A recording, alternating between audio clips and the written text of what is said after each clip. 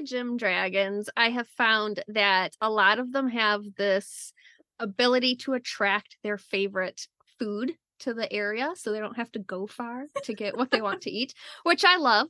What would you attract to yourself if like you didn't, so you wouldn't have to go far to get your favorite meal? I would do curry would be my any kind of curry of all kinds.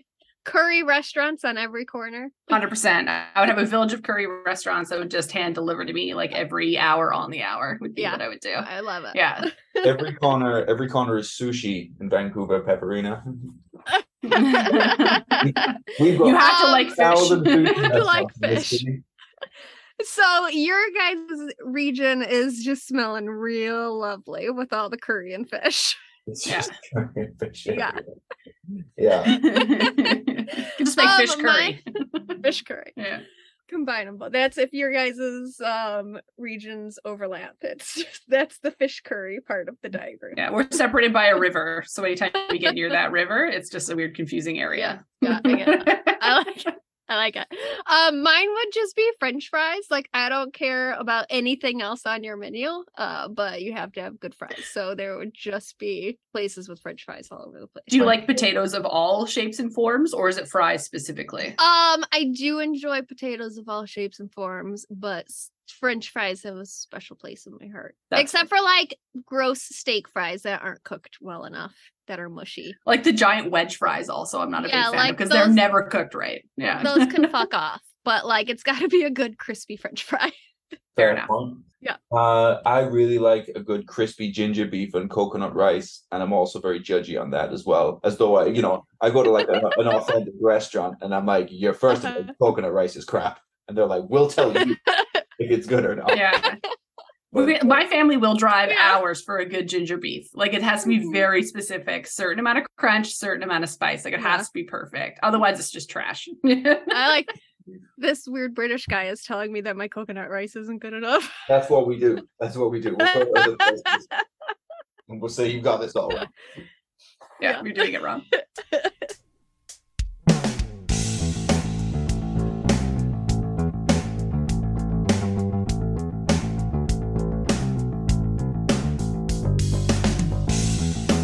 Welcome to the It's a Mimic podcast, where you never know what you're going to get.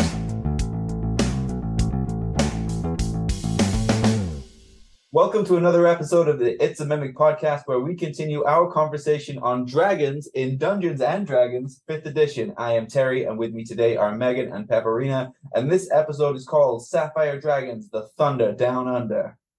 In this episode of It's a Mimic, this panel of Dungeon Masters is going to grab our earplugs and head underground in search of the fearsome and territorial Sapphire Dragon. Need a maze to challenge your high-level party, looking for a cache of magical armaments? Or does your gnomish society just need a powerful patron? So, based on the title of this episode, it's safe to assume that the Sapphire Dragon has a breath weapon that does thunder damage. The gem dragons are clearly leaning into the less popular damage type. So do we think that this is a necessary thing to address, or is it a good addition to the dragon lore?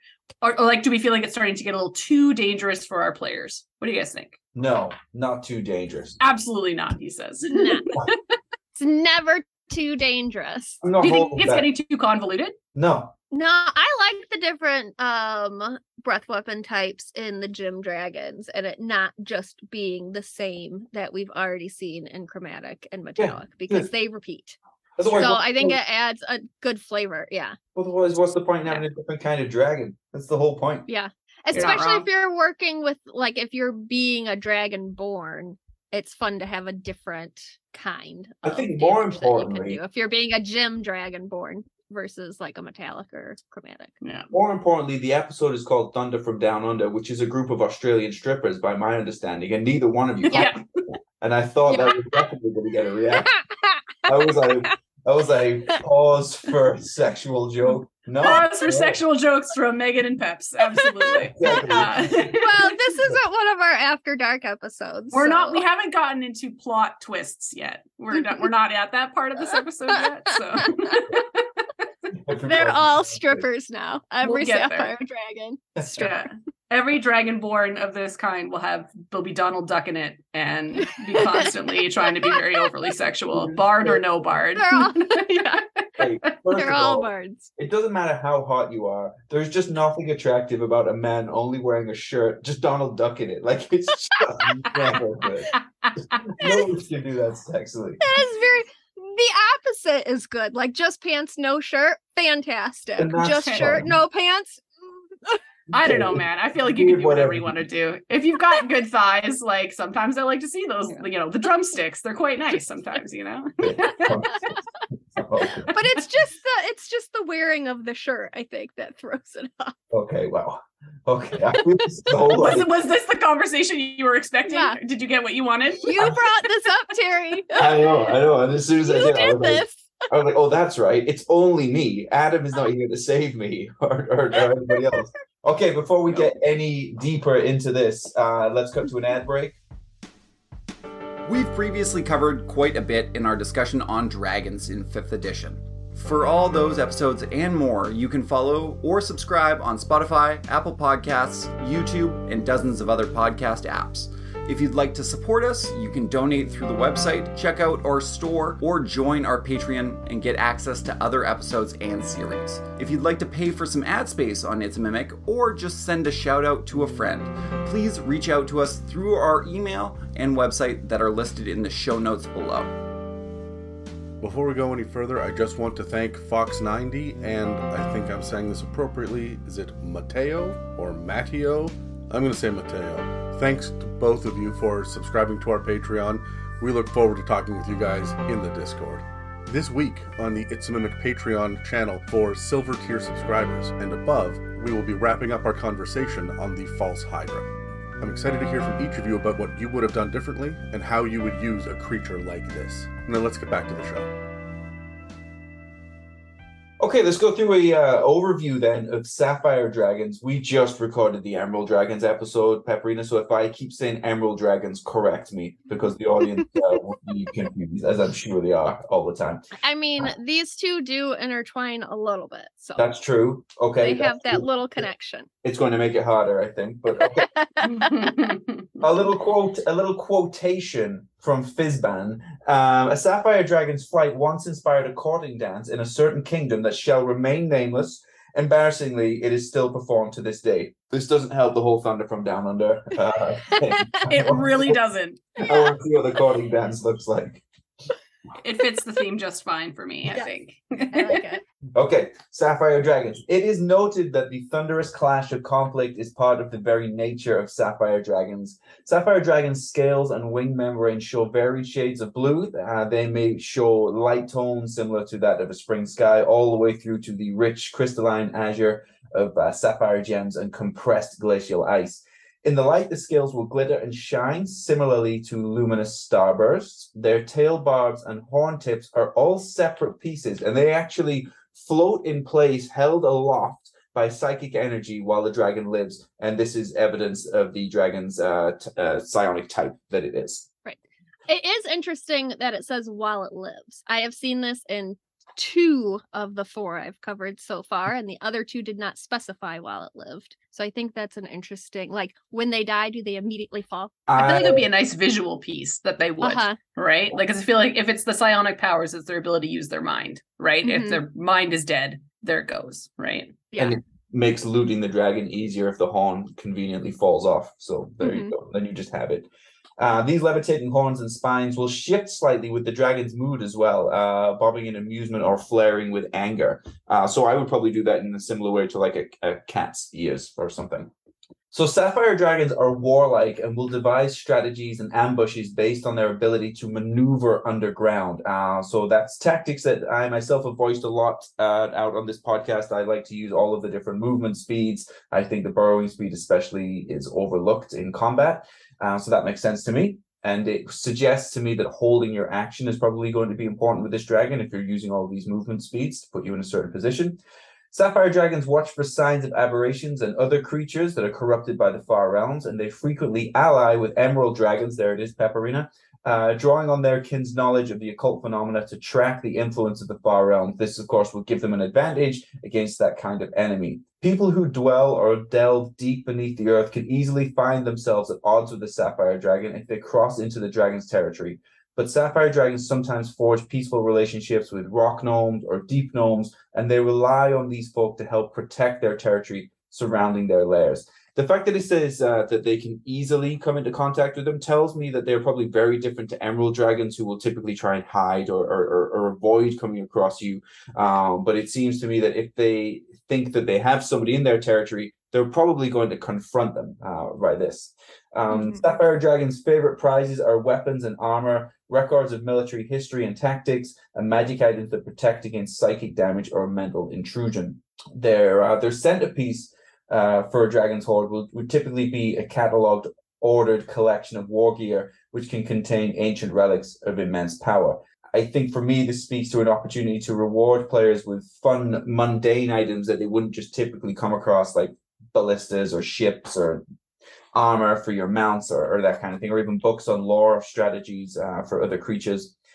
But when it comes to creating a Sapphire Dragon, there's a single personality and a single ideal that jumped out to me. So for a personality trait, that would be the dragon saying that they are constantly aware of a call from beyond the world, that they must prepare to answer that call. So they are amassing powerful arms and armor. I guess it's the idea that they believe that their destiny is that they're destined for something great. I feel like as humans, even though there's 8 billion of us, we always think we're destined for something better. And clearly this dragon as well. An ideal being order. An organized horde makes them happy. And if you don't want to see them unhappy, it'll remain that way. But I think if these are very military type dragons, it's probably more than just order. It's probably etiquette as well. It's probably a sense of tradition as well. So for spell casting, let me take you guys through these spells, because I want to point out something that may be an oversight, but maybe you guys have got an argument as to why it is like that. So the young, adult, and ancient dragon all have spells that are the same when then added on, but the wormling has completely different spells. Pepperina, you're nodding as though you noticed this before. I did notice this when I was looking at them, because I've not seen that yet. Yes. And I was like, what the hell? I wonder if this is a mistake. So for a second, I should check with the other gem dragons to see if it lines up, like they've copied and pasted the table and they didn't take this out. For a Sapphire Dragon Wormling, once a day, alarm and Tensor's floating disc. Okay, alarm, sure. Yeah, it makes sense. Tensor's floating disc is unusual. I don't think it's necessarily wrong, but it doesn't seem to line up with like a military type dragon, but sure, it's certainly not more than the rest, because when you get to the young Sapphire Dragon, their spells include Dissonant Whispers, Hold Person, and Meld into Stone. I think that certainly makes sense.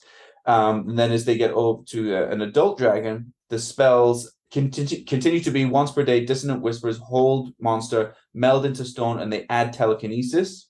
And then same again for Ancient Dragons, Dissonant Whispers, Hold Monster, Meld into Stone, Telekinesis, and they add Teleport. So they add on, but the Wormling is completely different spells. So I don't know. Is this a mistake, or what do we think? Okay, so I have not seen this in the other gem ones, but I just looked up Amethyst, which we haven't done yet, and they do have Tensor's floating disc also as a Wormling. They don't have Alarm, but that also goes away when they age up. So do the other dragons from you guys' experience start off more defensive then become offensive as they grow older, or do their lists tend to stay the same? Because that's kind of what I was thinking when I was looking at the difference in the spell listings, was that when they're young, they're learning, they're becoming tactile. And then when they become more tactile, they forget their older skills and use their more grown-up ones to actually be more malicious. Like, that's kind of how I thought of it. Spells upgrade like Silent Image to Major Image and things like that. Or like Hold Person to Hold Monster. Yeah. But I've never seen it where it just completely changes like that. Yeah. I mean, possibly. I don't know if it's necessarily that they become more offensive, because some dragons in their personality will still be like aloof or defensive. Emerald Dragons is a good example of that. I'm not sure. I'll be on the Twitter finding out. Okay. Somebody tell us on Reddit. Yeah. Give us your thoughts in your comments. Because technically it isn't written in the lore, so you can kind of make up whatever you want at this point. You can do whatever you. That's right. You can do whatever you want. Okay, a couple of examples of adventure hooks then. So how about this? Number one, a Sapphire Dragon threatens to sink a town into the Underdark unless the authorities find and turn over a thief who stole from the dragon. This is not just because dragons, in my opinion. Clearly, this is something important to the dragon. But yeah, so that thief is most likely going to be a party member. It would be the way that you get that hook to work. Second one, a village is beset by swarms of giant monsters drawn to that area when a sapphire dragon took up residence nearby. Ridding the village of the spiders means tampering with the dragon's food supply, and the dragon is at the root cause. For me, my opinion would be that the dragon is the root cause of those spiders should not necessarily be obvious first. Mm-hmm. The fact that they have such a connection to spiders pisses me off, but is also the coolest part to me. Like, I feel like Adam put me on this one because spiders exist. Because spiders, yeah. Spiders exist. That's what they attract to themselves is giant spiders. So yeah, like, but it would be 6 miles, there's just spiders everywhere. Yeah, so that would be your clue that there would be one around, and or to your point, be a good plot hook of you have now killed a spider horde in some cave, which tampered with the food supply, and they're going to come after you, or they're going to do what they can to bring it back, right? So exactly. Stupid spiders. When it comes to their lairs, sapphire dragons make their homes in extensive cave systems. As they grow older, they make increasingly more complex renovations to their lairs, so they will use their inherent magic and natural tunneling abilities to make the lairs much more complex. Eventually, a sapphire dragon's lair is a dizzying honeycomb of hidden passages. It will have deceptively thin walls. It will have secret chambers that allow the dragon to travel from one end to the other. There's also multiple entrances to this lair as well. The most secure lairs might feature no accessible entrances or exits at all, with the dragon relying on tunneling or shaping stone to come and go. So for DMs, this does not, for me, I think for this type of lair, when they get so complex, I don't even think you need to map it out because it can be very difficult. I think you can do complex lairs as like a skill challenge, as like survival checks or, perception checks. And then based on how well they do is what like the next step will be for them. I don't think you necessarily need to map it out room for room until you get to like the core area of the lair where that's probably more important. But just kind of using the exploration pillar and just letting them know that it's very complex and they're getting deeper and deeper into it. I don't know what you guys think about that, but that's just an idea. I don't hate it. The only thing that I was concerned about not utilizing a map for something like this would be if suddenly they had to turn around and go back. Like, then you kind of have to like try and remember what they did, but at the same time, they're not going to remember exactly what happened either. Yeah. Or like if they're going to be going back because there's so many tunnels, have a cave in happen, move in a different direction, right? Yeah. Like simple. Rocks fall, character dies, move around. Like especially if you're doing like an online, mostly theater of the mind sort of game. I think it would work very well for that also. Agreed. Yeah. Okay, lair actions. I like this first one. Awesome thunder. A thunderous detonation of sound can be heard up to 300 feet away, and it'll surround one creature in the lair that the dragon can see. It is a DC 15 Constitution save, or it's 3d8 thunder damage, and the person will be stunned until the end of its next turn. Being stunned is so annoying. This would annoy the piss out of me. Second, the fact that it's 300 feet is a lot.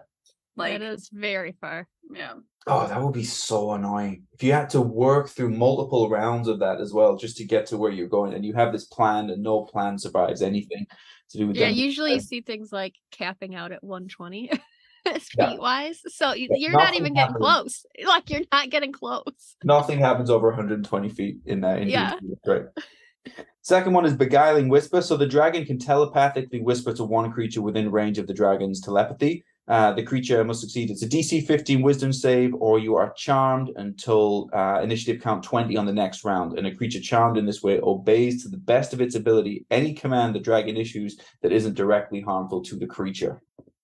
I like that one because I think the telepathy when they get older is about 120 feet away. It's 120 feet across the board. That's good. That's good for disrupting plans. Third one, Stone Passage. So the dragon touches a section of stone up to 30 feet in any dimension. The dragon can shape the stone to open or close a passage through a wall as long as the wall is less than 10 feet thick. I like the fact that this is a lair action because it means it doesn't take away from your action when you're playing the dragon. You can just do it every round.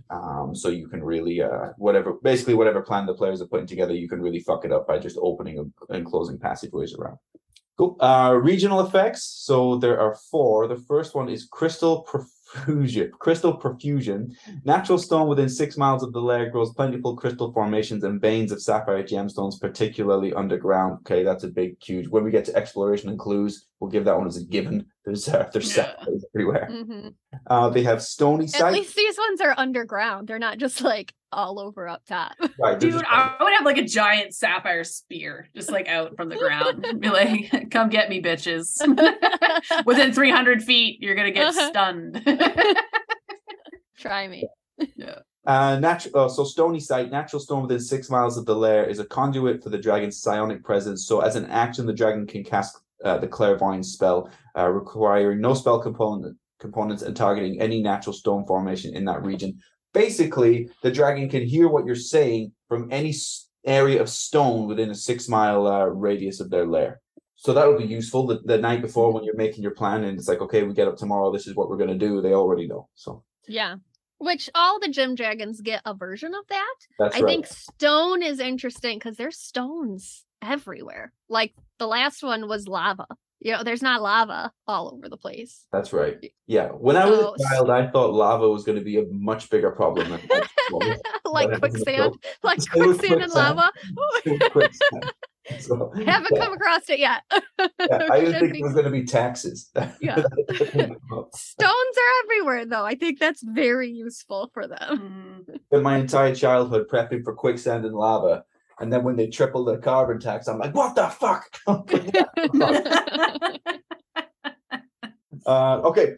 Third one, telepathic enhancement. The dragon's psionic energy enhances the mental powers of other creatures. Any creature capable of telepathic communication has its telepathy range doubled while within 1 mile of the lair. This includes creatures with innate telepathy and magical telepathy, such as Rary's telepathic bond spell.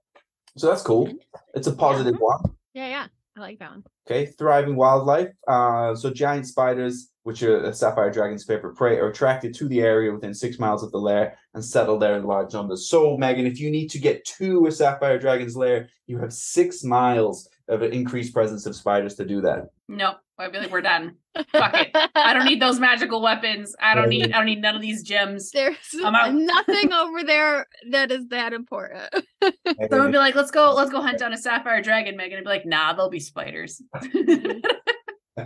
So the example map of the lair that they give in Fizzbands then is it's a complex network of cobweb choke tunnels. It has dead ends. There's crystal walls.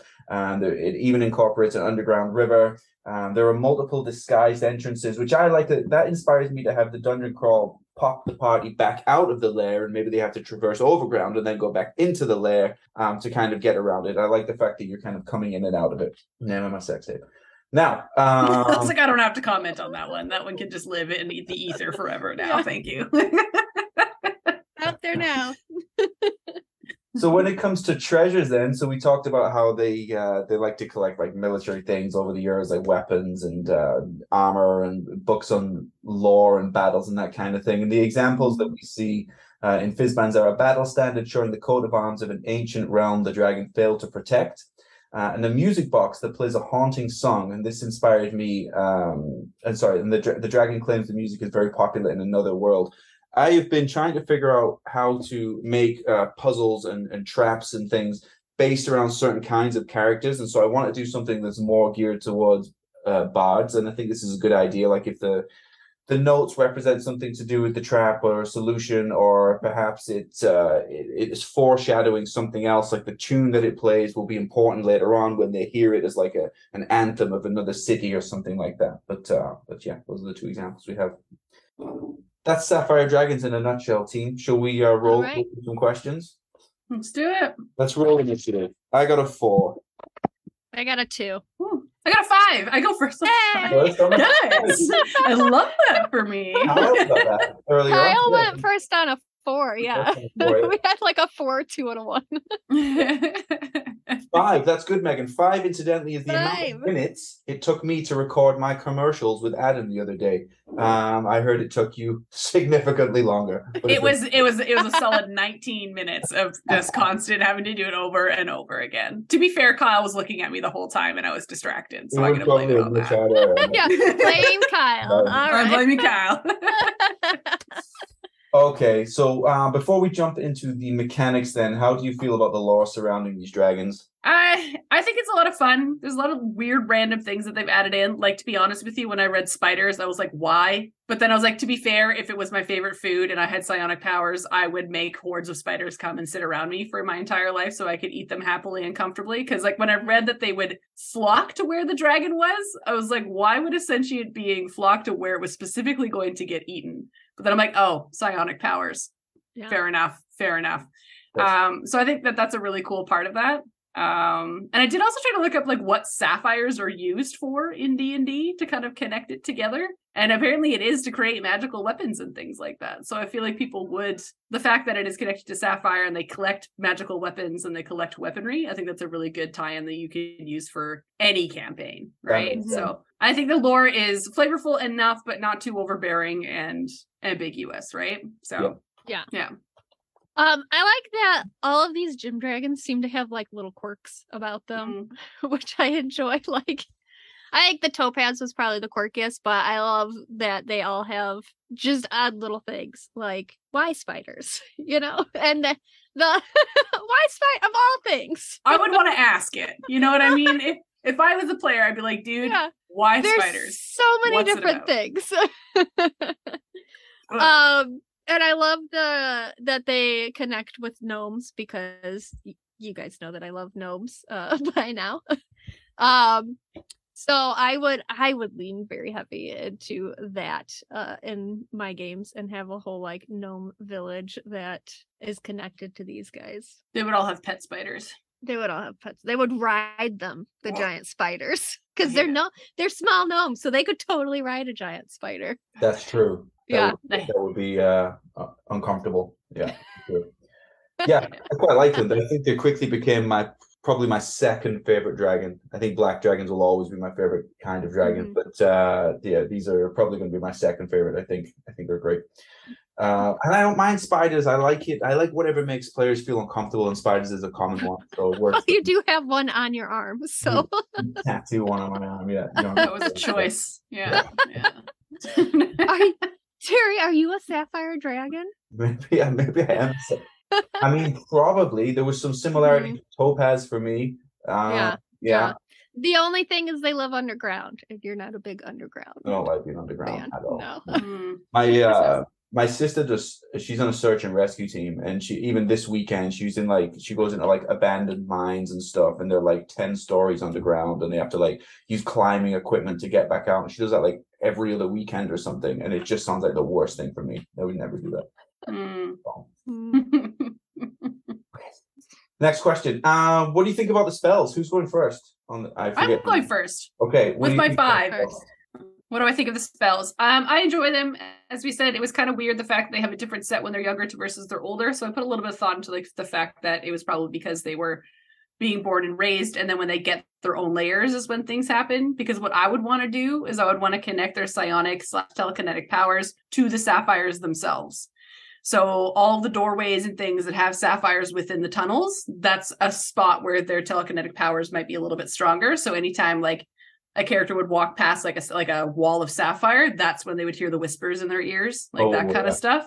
Mm-hmm. So it's almost like they can telekinetically not only see you and find you, but if you are near one of the sapphires, that's when they can feel you the strongest.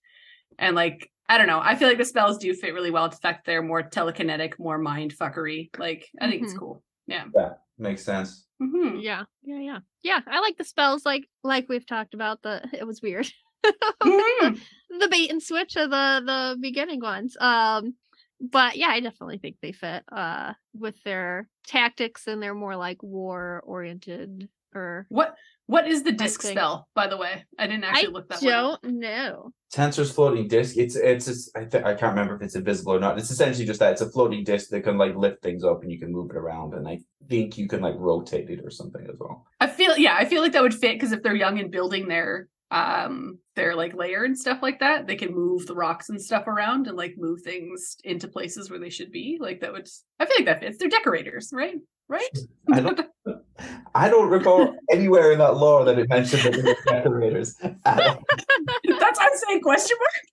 They attract spiders. Well, no, they're territorial, organizers. They're They not. are organizers. They are organizers. And yeah, but it means like their lair has to be very organized, so they have to use these discs to get things up to their like high shelf. But I don't think it would be the type of I like don't know.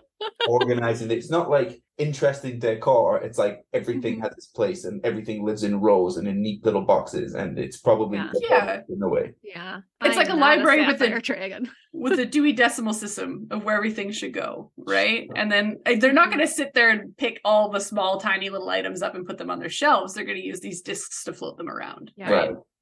Except for they go away after their wormlings. So Yeah. Well, then too bad. And use it a lot, I guess.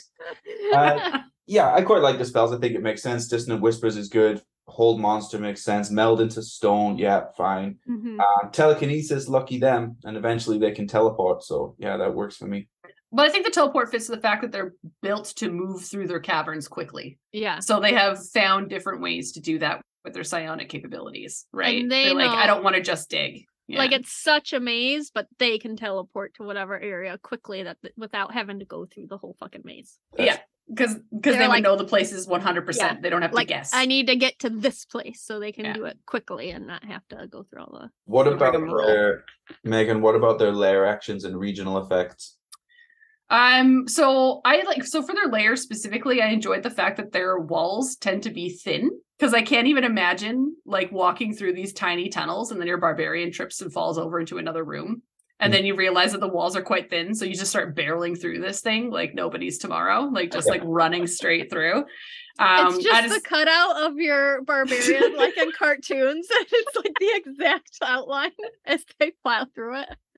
Exactly, right? But then all of a sudden you get to a room that's like surrounded by sapphires. And so you can't blast through it. And then again, tying into my idea that their telepathy travels through the sapphires, you are now in a room where they can use their dissonant whispers on all of you at the same time. Like, I just feel like it's really cool that they could play with your mind without having to see you. Yeah. Yeah. Through their layer actions and through like just their caverns themselves, right? So Love it. Pepperina? mhm. I like the telepathic enhancement because I think they could use that to speak specifically to one of your party members.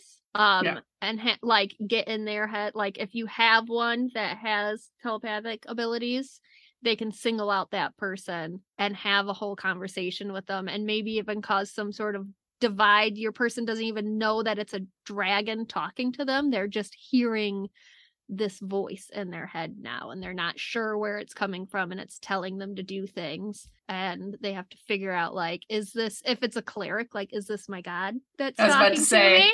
Yeah. If it's a warlock, like, is this my patron telling me to do things? I have to do it. So you could really turn the events of your party based on just that alone. I really like that idea. I'm running Tyranny of Dragons right now, and I have the paladin in my party. I have Tiamat speaking directly to him all the time and showing him favoritism. He hasn't sworn an oath to anyone, so she's basically trying to take him like that. But it is amazing how this made-up person or dragon queen god that doesn't exist, who are supposed to be trying to kill, how pissed the rest of the team gets when she's not speaking to them. It's only one person. They're like, what the fuck? No, don't talk. Don't do that. Don't talk to them. No. So yeah, I like anything which is going to really, I always say don't attack the characters, attack the players. And this is the type of thing where you can do that. Just speak to one person and it'll rattle everybody else. But I understand that from my Strahd campaign when we were all in love with him. Like one of us would get a message and we'd be like, what the fuck? Yeah. Why didn't I get a message? Yeah, you why did bitch? I get a message? Why didn't he cut off my sister's fingers and send it to me? Where's my finger gift? Name of the next episode. Where's my finger gift? Oh my god. You're welcome. That's You're probably one of my favorites, I think. Where's my finger gift? Okay, but layer actions Also are name of effects. Megan's Yeah, 16th. they're really good, yeah. Okay, last question before we move in to the different age categories. What do you think their eggs will look like, Megan? I would like to think that they would actually be made of sapphire, because like even though it would be a gemstone that would be hard to break through, I feel like it would almost be, because they have the psionic capabilities, they would tap into the frequency of the gemstone itself to crack out of it, would be how I would imagine it happening. But that's just a cute idea that I have. Yeah. Yeah. I like to think that they would make some sort of armor for it, because they are so like military and tactical and collect armor and weapons and stuff. So I would like to have them like fashion an armor for an egg specifically. That's cute. Like a little top hat, like a little military hat on top. It's like moms knitting little booties for their babies when they're, in their bellies still. Like that's the Sapphire Dragon, like making chainmail. Bearskin hat. Yeah. Keep it warm. Like a little chainmail snuggie for this egg. That's it. I'm going to make some chainmail snuggies. It's happening. I like the idea that maybe there is no visible egg itself, but the telekinesis within the lair holds all of the insides of the eggs together in an egg shape. So you can see, I don't know, the stuff inside. It's seemingly floating, but it's like in an egg. It's in an egg shape because it's just held together. Have you ever seen those like pictures of what the inside of an animal's womb looks like, and it's all just gooey and floating around? Like it would just be that floating in the lair. Yeah, like they could still be like a membrane, like a sack, we'll say, with the stuff. I won't emphasize that is a nightmare. But it'd be like a little like gelatinous pool of all of these weird little but it's held naked together. eggs in. The sack is held into an egg shape by the telekinetic power within the lair. So it's very The Matrix, but with less mechanicalness. Yeah. Yeah. That would give me nightmares. I came across that. All right, team. Okay. I say as the mom on this episode, I don't want to see that. I do not want to see the embryonic sack of a dragon. Yeah, I know. I can't handle all that stuff. What was I watching recently with doesn't matter. Okay. That's fair. I thought you're like, I can't handle it. It was your idea. I was watching Where's My Finger Gift recently. Okay. I heard it's really good. Let's do wormlings. I think I'm doing wormlings, right? Yeah, I'm going first. Yeah. Okay. So wormlings are medium-sized creatures, just to remind everybody. For sapphire dragons, they are typically lawful neutral. They have a lower armor class at this point, but their natural armor will be 16. Their hit points are going to average out at about 45. They have 4 speeds. They have their walking speed of 30 feet, a burrowing speed of 15 feet, a climbing speed of 30 feet, and a flying speed of 60 feet. They get all of this from being a wormling. For their stats, their strongest stat is strength. That was followed by that's followed by constitution, and then all of dexterity, intelligence, and charisma are all of 14. Their lowest stat is wisdom at a 13. Saving throws, dexterity, constitution, wisdom, and charisma. Their skills are history, perception, persuasion, and stealth. Persuasion is the better of all of those. Damage resistances, lightning and thunder. Condition immunities, they are immune to being frightened. They have blind sight of 30 feet from being a wormling, dark vision of 120 feet immediately, and a passive perception of 15. Languages, draconic, and telepathy, and they come in at a challenge rating of 3. For their traits, they get spider climb right away. So this means that the dragon can climb difficult surfaces, including going upside down or on ceilings, without needing to make an ability check. They are also a tunneler, so the dragon can burrow through solid rock at half its burrowing speed and will leave behind a 5-foot diameter tunnel in its wake. For their actions, they're getting a bite action, but there's no multi-attack yet. They have a debilitating breath. So the dragon will exhale a pulse of high-pitched, nearly inaudible sound, and it will come out in a 15-foot cone. Each creature in that area makes a DC 13 Constitution saving throw, or they're going to take 4d10 thunder damage, and they will be incapacitated until the end of their next turn. Incapacitated, to remind everybody at home, means you cannot take actions or reactions, but you can move, I think. On a successful save, the creature takes half as much damage and is not incapacitated. They get spell casting right away, 1 per day, alarm, Tensor's floating disc, we mentioned earlier. That is the Sapphire Dragon Wormling.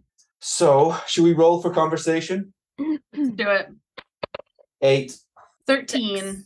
Guys, can you get it together? We can't. We were shit on the last one too. I'm sorry. Megan, bless your soul. You might not know this. I'm not very good at this game. I'm actually Okay. terrible at it. It's your first day. I understand. It's fine. It feels like it's been my first day Usually- for 8 years. Yeah. So, Usually on the dragon episodes, we end up just asking ourselves the questions first. though. Yeah. So it is nice that we're asking somebody else. yeah. You're welcome. Thank Yeah. you.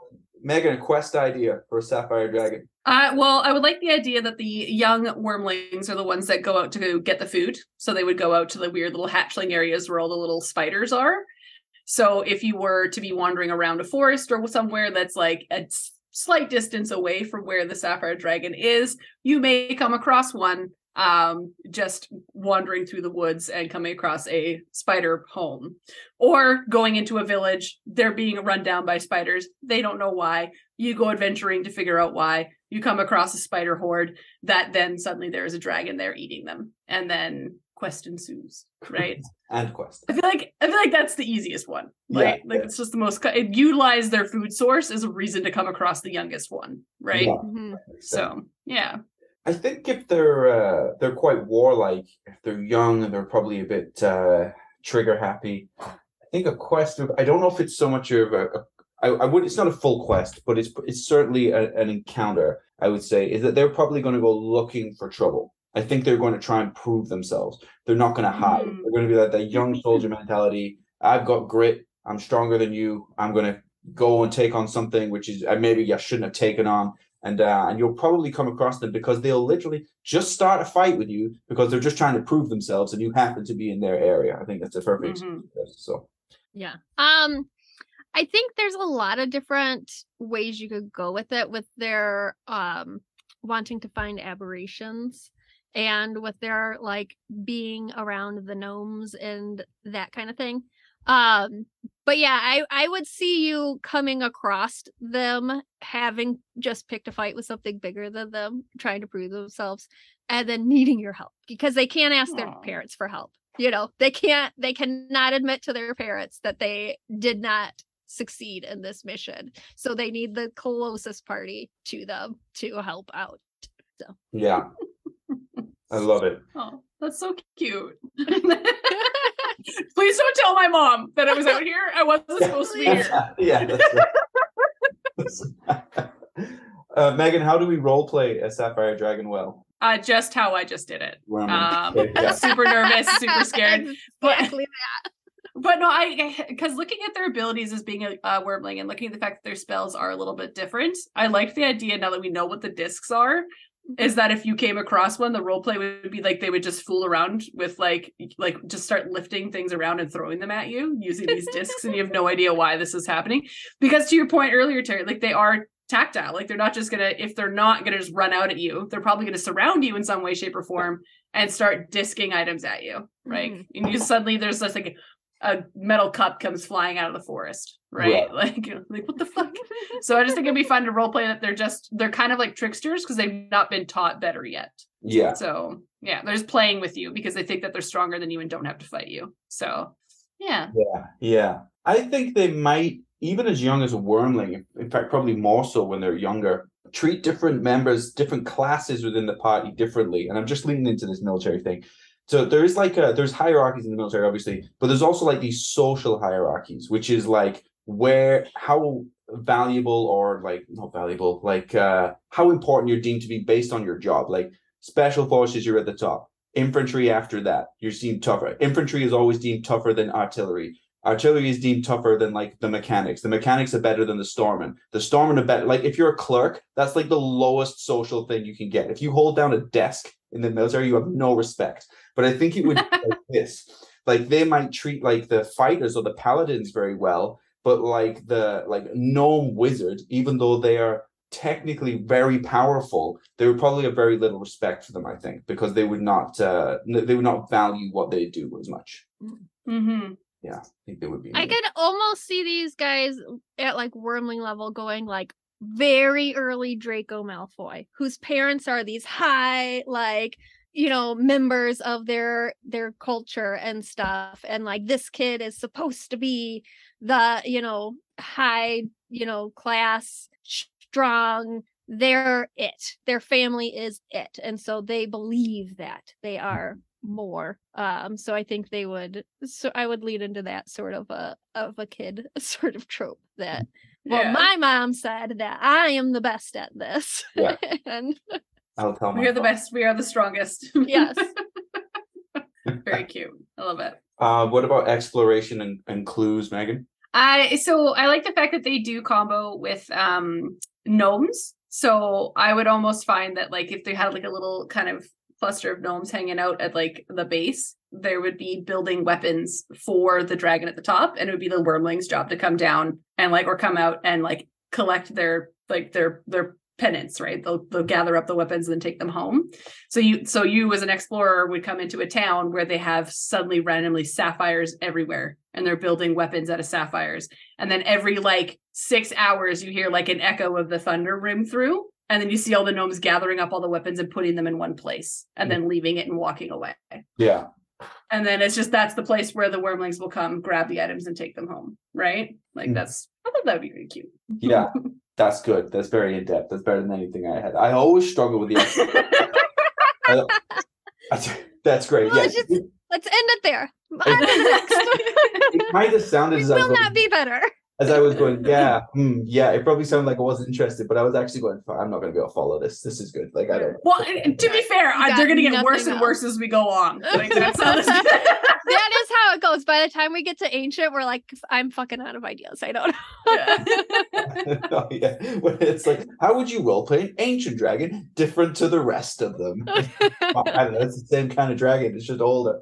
They're just crankier at that point, really. Yeah. They're mad at the wormlings. That's what they are. Yeah. Yeah, clues. Well, you know, if you're going to lean into like their orderly kind of military thing, I guess everything will be particularly orderly, have its own place. They'll be very particular about etiquette, doing certain things at certain times, talking to certain people before other people, like this kind of thing. There will be that's the way to put it. There will be a way things are done for everything, where everything goes, and they will notice immediately if something's out of place, much more than you realize. And so I think, yeah, so for clues that you're close to a sapphire dragon, there will be a way that everything is done, and I think it will be very noticeable to the party that even things that should be random, like in the surrounding area of their woodland, will actually probably be arranged in a particular way. I would almost think that like as your explorers are running through like whatever forest or desert or rock cavern, whenever they get up to leave, suddenly all of their stuff is really organized. Mm-hmm. Like their backpacks are all in one place. That nothing's been taken because there's probably nothing of interest that you have that they want because there's no special weapons that you have, right? Yeah. So, but all your backpacks are super organized and like your firewood has been piled nicely. Like, and it's just because they're just like, we need to leave this place better than we found it, and you guys are pigs. Let me fix this for you. And then they dive back away, right? Yeah, or as people are like the dad on Christmas, like picking up the wrapping paper, like as soon as it touches the floor, like as soon as like has the garbage bag, yeah, just ready to go immediately. Yeah. What about combat, Megan? For combat, I don't think that they would want to pick a fight with you, but I think they would run away a lot at the wormling stage. Like, because I feel like one of them would get hurt, and then they would be like, oh my God, you've been hurt. Mom is going to be pissed. And then they would just, they would scatter to the winds because like someone got hurt. There's like way a combat bet that I would play, right? Yeah, yeah. So. And they have to figure out what they're going to say. What are we going to say when they say, okay, we'll say this. So I feel like they would be super organized at the beginning of whatever battle they're playing. Like they've surrounded you, they're throwing stuff at you, they're like super. And then as soon as your barbarian hits one of them once, all of a sudden they're like, "Oh my God, Kevin, no, Mom is gonna be so mad." And then they just kind of like gather back together, regroup, kind of natter at each other, and you're like, "What the fuck just happened?" And then they just fly away. Oh, maybe you could get them as like 3 siblings. For everybody at home, Pepperina is just rebooting her computer. That's why she can't hear. With 3 siblings, and there should be like the younger, the middle one, and like the older one. And it's always like when the younger one gets hurt or whatever, that's when they know they're fucked. The younger one's got to ask for the McDonald's. Yeah, because otherwise Mom would be mad at them for even asking. Yeah. I think that's cute. Maybe Pepperine will be on in a second, but for combat, for me, yeah, I kind of agree that everything will seem the wormling stage definitely everything will seem organized, like what they think is supposed to happen. But then I like the idea of it unraveling as players As it goes, things, and they kind of ruin the plan, and maybe they'll. Maybe it almost won't be as smooth as it would be with like an older dragon. So maybe like it'll get out of hand. Like they accidentally start a fire or something like that, like the wormling, and the whole fucking place goes up. And then to your point, like, oh shit, what are we gonna tell mom? But I would just build that into their personality, that they're reckless with stuff. So they're like grabbing torches and like in their claws and like throwing the torch at like the players or something, which obviously like ignites the curtains and the whole house goes up, and then the dragon's like shit and like flies away and just leaves them there like on fire, or suddenly in one round is trying to put the fire out for some reason. Like no not even fighting anymore. Yeah, exactly. Or just trying to stop the players damaging stuff as well. If they're like jump on the table, they're like get off the table. They're like grappling the player to just take them off the table and down somewhere else. Oh my god! I just love it, because even when you get like infiltrate or get into like the actual like cavern where they live too, if they do the crashing through the wall, you all of a sudden will turn around, there'll be like a wormling there trying to patch it up. Like, what the fuck are you doing? Like, why are you breaking shit? Like, yeah, exactly. Or like, like players will go like running off because they want to like flank them or something. So they're like, "That's my mom's room, not in my mom." Like chase them to get them out of mom's room. Fight in the living room. No, it's like that living room you're not allowed to go in, where it has all the nice stuff. It's the covered in plastic. Yeah. Exactly. That nobody ever goes in, like ever goes. My granddad has that. There's a room in their house, which is inconvenient because it's like the room that you have to either you walk all the way around the house to get to either side, or you could just walk the 20 feet through the room, but you're not allowed in the room, so you have to go all the way around the house. So I know that from personal experience. Pepperina, just in time combat. She's like, I have to reopen all of my things. Oh my goodness. Can you guys hear me? Yeah, we can. Because it just told me that it couldn't detect my microphone. So. Oh, no, you're fine. I don't know. My computer totally just wigged out on me. It just shut down. Technology, man. Yeah. Technology. Okay. What are we doing? Combat ideas. Combat ideas for wormlings. I think more than any other dragon, gym dragon, you would find combat with these guys. And I think a lot of it would just be them trying to practice and your party being there, you know? And being really stupid about it. Yeah. Like they're just picking fights for the sake of practice, I think, at this point. So more than any of the other gym dragons, I think you'll find combat with these guys, because the other ones aren't very much. But it would very much just be I'm just picking a fight like a bully at a playground. Like, yeah, just getting. You think you're tough? You can't beat me. Yeah, getting out of their depth. Mm-hmm. Okay, what do we have next? I think we're young and adult. Pepperina, I think you're taking these on, That's right? me. Yes. Get back to my notes. Okay, for young, for the creature connections, I have a young sapphire dragon and a hobgoblin warlord have become friends. The hobgoblin visits regularly to trade war stories and tactics with the dragon. For their stats, they are now large, still lawful neutral. The CR is now a 9. And we add common to their list of languages with draconic and their telepathy of 120 feet. Their AC is now 17, and their HP gets a pretty significant bump to an average of 157. Their speeds are now 40 feet for walking, 20 feet for burrow, 40 feet for climbing, and 80 feet for flying. So they are pretty quick on all fronts there. For their stats, everything goes up except for dexterity. Strength and con both go up by 4. Intelligence and wisdom and charisma go up by 2. Their dexterity save goes up by 2, and wisdom and charisma saves go up by 3, and their con save goes up by 4. For their skills, the stealth goes up by 2, History goes up by 3. Perception and persuasion go up by 5. They have the same resistance to lightning and thunder, and their immunity to the frightened condition.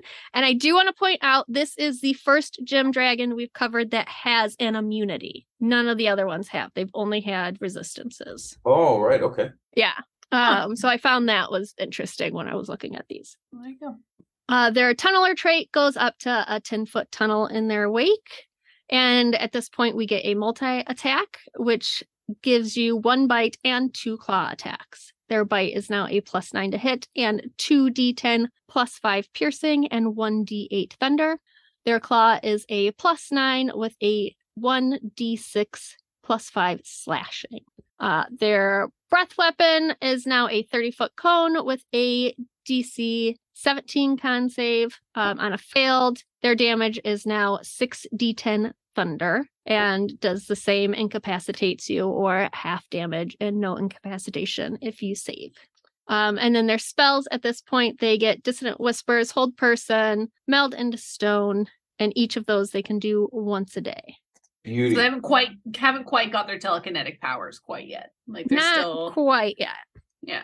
So their young ones are still not quite using their brain mind yet, in my mind. Okay. Let's re-roll for young dragon. Yeah. 8. Again. 3. Guys, 14. Come on.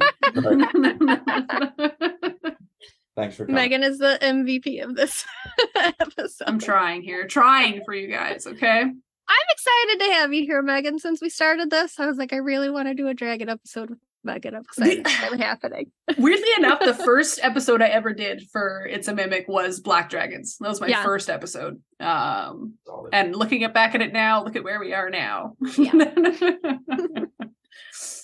Well, I was mostly just hoping the two of us could gang up on Terry a little bit. I mean, we did a few times already, and the episode is still young, so that was my hope.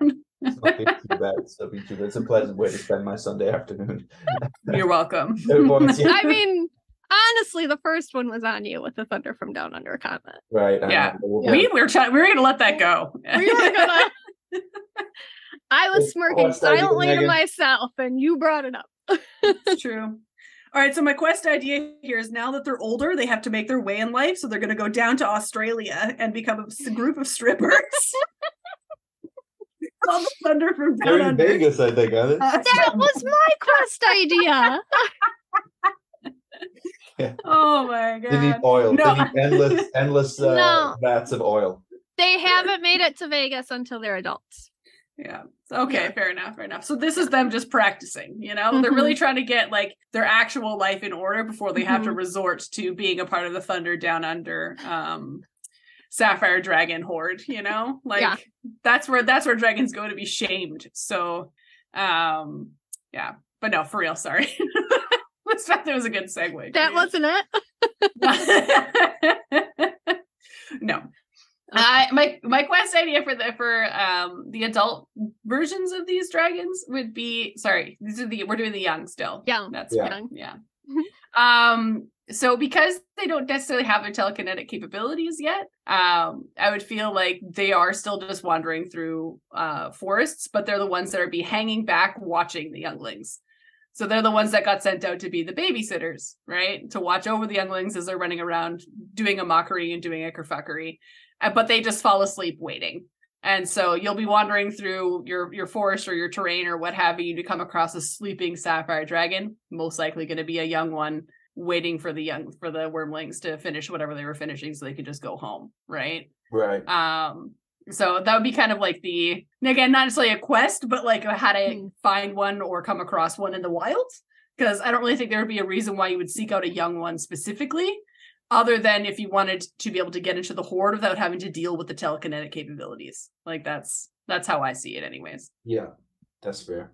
I think these guys would have advanced past the point of the picking a fight to prove themselves, that maybe they're at their rites of passage point, but I want to do it as like a Tropic Thunder. So in the quest for the party is this Sapphire Dragon thinks they're on their rite of passage somewhere, but something's gone wrong. Make it up, your DM. They fucked it up, and they're on the wrong course. So they're basically just going from village to village, causing havoc, like Tropic Thunder style, where they think that it's like a real, it's like part of the movie, every like village they come across, but he thinks that's the next thing to do.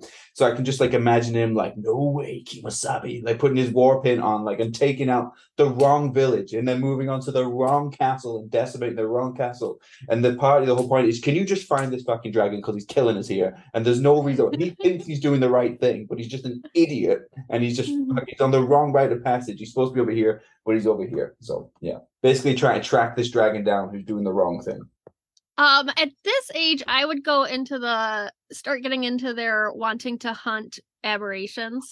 I sort of see that whole thing as like bounty hunter-esque. Like they have a bounty hunter type obsession with finding these aberrations and sending them back to where they belong or getting rid of them completely. When I think bounty hunter, I think either Boba Fett or Dog the Bounty Hunter, and I think at this age it's Dog the Bounty Hunter. 100% it is. Yeah, it is Dog the Bounty Hunter. Yeah. So I think that they would be like asking for your help finding this thing because they still are very young and don't have all the skills there to do it themselves. But they're trying their best. Just out here doing my best, Mom. Just out here doing my best. What about role playing, Megan? For these ones, do you remember what it felt like to have your first job where you felt like you were in leadership, but like you were probably like still 17, 18, or 19 years old and probably didn't deserve to be in leadership? Yeah. That's how I would role play this. Like you were where like the power goes to your head. You know what I mean? So like my first job is my current job, and I was dating the boss's son. So yeah, there was that different kind of dragon. No, I just feel like this is your young middle manager that has no actual power, say, over what his little wormlings do, or what his little siblings do, or what the horde does, but thinks that they do because they were given a very simple and specific task. But I feel like they would play it very like chest puffed up, like super like pronounced to themselves, like talking down to everybody around them. But then as soon as they get yelled at, they start to cry. Yeah. So your barbarian or your group or your explorers will be like, oh, look at this big tough dragon being big and tough. And then you get into a fight with it. And it's like, no, sorry, never mind. Like, I was like, I'm gonna run away. Until someone comes and asks for the manager, i.e. their mom. Yeah, you just have to have one Karen in the group, and like that would be the end of it. Please let me speak with your mother. No! You don't want anything like that. No, I'm not doing it. I can help you, whatever you want. Yeah. I can't stand it when people cry. I think especially younger people, like serving staff and stuff. I was lining up outside a restaurant in Portland a couple of weeks ago, and like some rude guy made this, like, she was like 19-year-old hostess or something, and like made her cry because he was so rude. It just it annoys me so much. Did it annoy you that the girl was crying, or did it annoy you that the guy? No, the guy annoyed me because he was like 6. Okay. Like giving it the big end. Two very different sides to that. Oh, did I not? I didn't put that across. But like, I didn't go down and add to it. I didn't go, I'll take it from you. I'll take it from you, mate. Get a grip. I was really annoyed that this girl was crying. No, that's how I heard it. It bothered me Not that I was really annoyed that this man made this girl cry. I was really annoyed that she was crying. Oh, I don't like it when people especially people when they can't like defend themselves. She was like 5'2" and he's like 6'2", and he was like yelling at her. But anyway, it doesn't matter. Yeah, but this would be the opposite though, where it's like a dragon that's like 10 feet tall, and like your bard walks up who's like 5'1" and starts yelling at it, and then the dragon's like, "Stop yelling! Like, it's my first day." Like, but at first he's like trying to act like it. I would lean into that as well. Okay, not to steal your idea, but I would definitely build on that. I like that. I would even give the dragon like a sash or something, like some depiction of rank or something that nobody gave them. They just showed up. Monitor. They showed up with it. They made their own. Yeah, they get so angry. I am the assistant to the assistant manager. Yeah. They have a mug that says so. Yeah. They're joint. And the assistant manager, assistant to the manager. Yeah. But like they get so angry or so upset that they like throw the sash on the floor and quit. and then leave, and then they would be like, we didn't even give them that sash. That's theirs. They should take it with them. But yeah, That sash means nothing. it's not even ours. So, yeah, I like that.